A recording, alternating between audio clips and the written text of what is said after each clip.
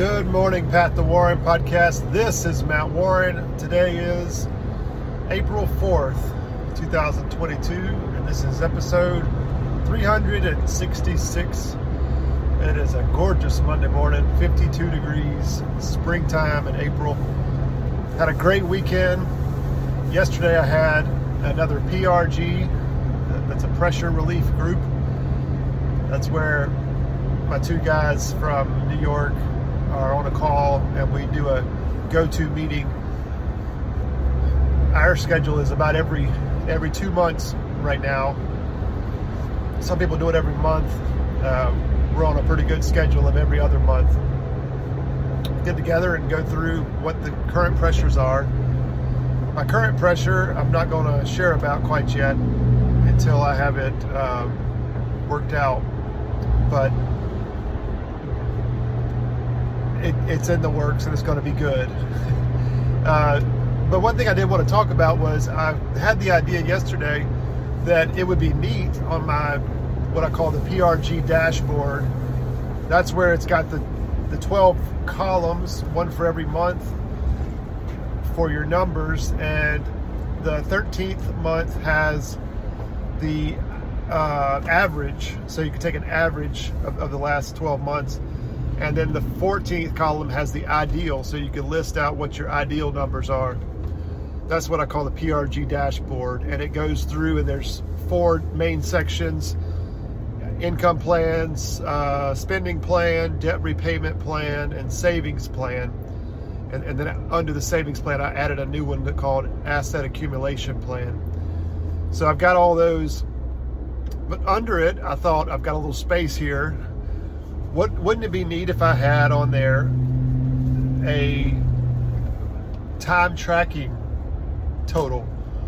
So I've been tracking my time on a day-to-day basis every day. At the top of my daily spending plan, at the top I've got what time I woke up, what time I got to work, how many hours I spent at work each day. I've got personal, fun hours, spiritual, and I've shared about this in a previous podcast or two, but I have all this data, and I've got it well back way past like the middle of 2020, and now it's about almost the middle of 2022. So I've got 2+ years, got more than that actually.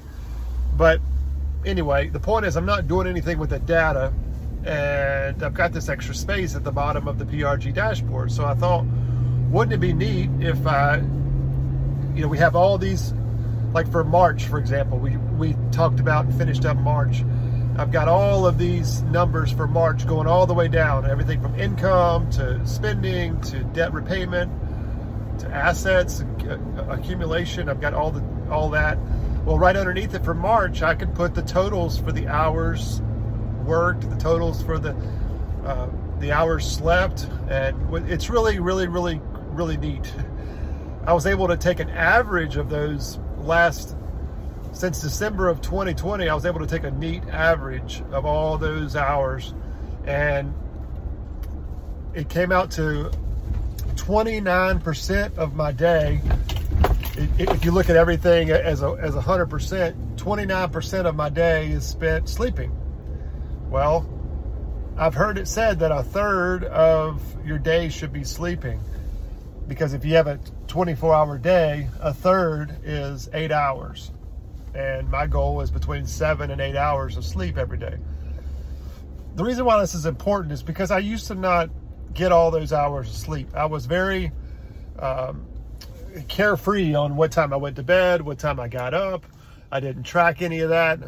And so a lot of times what happened was I wouldn't get the right amount of sleep, and then I'm off the next day, which then causes my mood to be off, ultimately causing me to not act the way I should act towards clients and employees and my family, because I'm exhausted. So then anger builds, and I get frustrated and start acting out. So sleep is a fundamental part of recovery, and I'm excited that I am spot on. And then, not to mention, all the way around all the other parts of the balance of the wheel, is right where it should be. I've got spiritual part at 5%, service work at 5% of my time. Like I said, sleeping at 29%. Driving is actually 7% of my time. So if you look at it on the average day, 7% of the day is spent driving. So I stopped listening to the radio, and I always have a good book, or I've got a podcast that I'm listening to try to maximize that time. And then of course I've got fun in there. I think 8% of my day is spent doing something fun, which is like gardening or working on Private Pilot or working on real estate investing on the side. So I'll share that on my blog so you can see the actual pie chart and how my average day works out. But hope you have a wonderful day. Remember, as Mama always says, make your contribution and track your time today. Have a great day. Bye.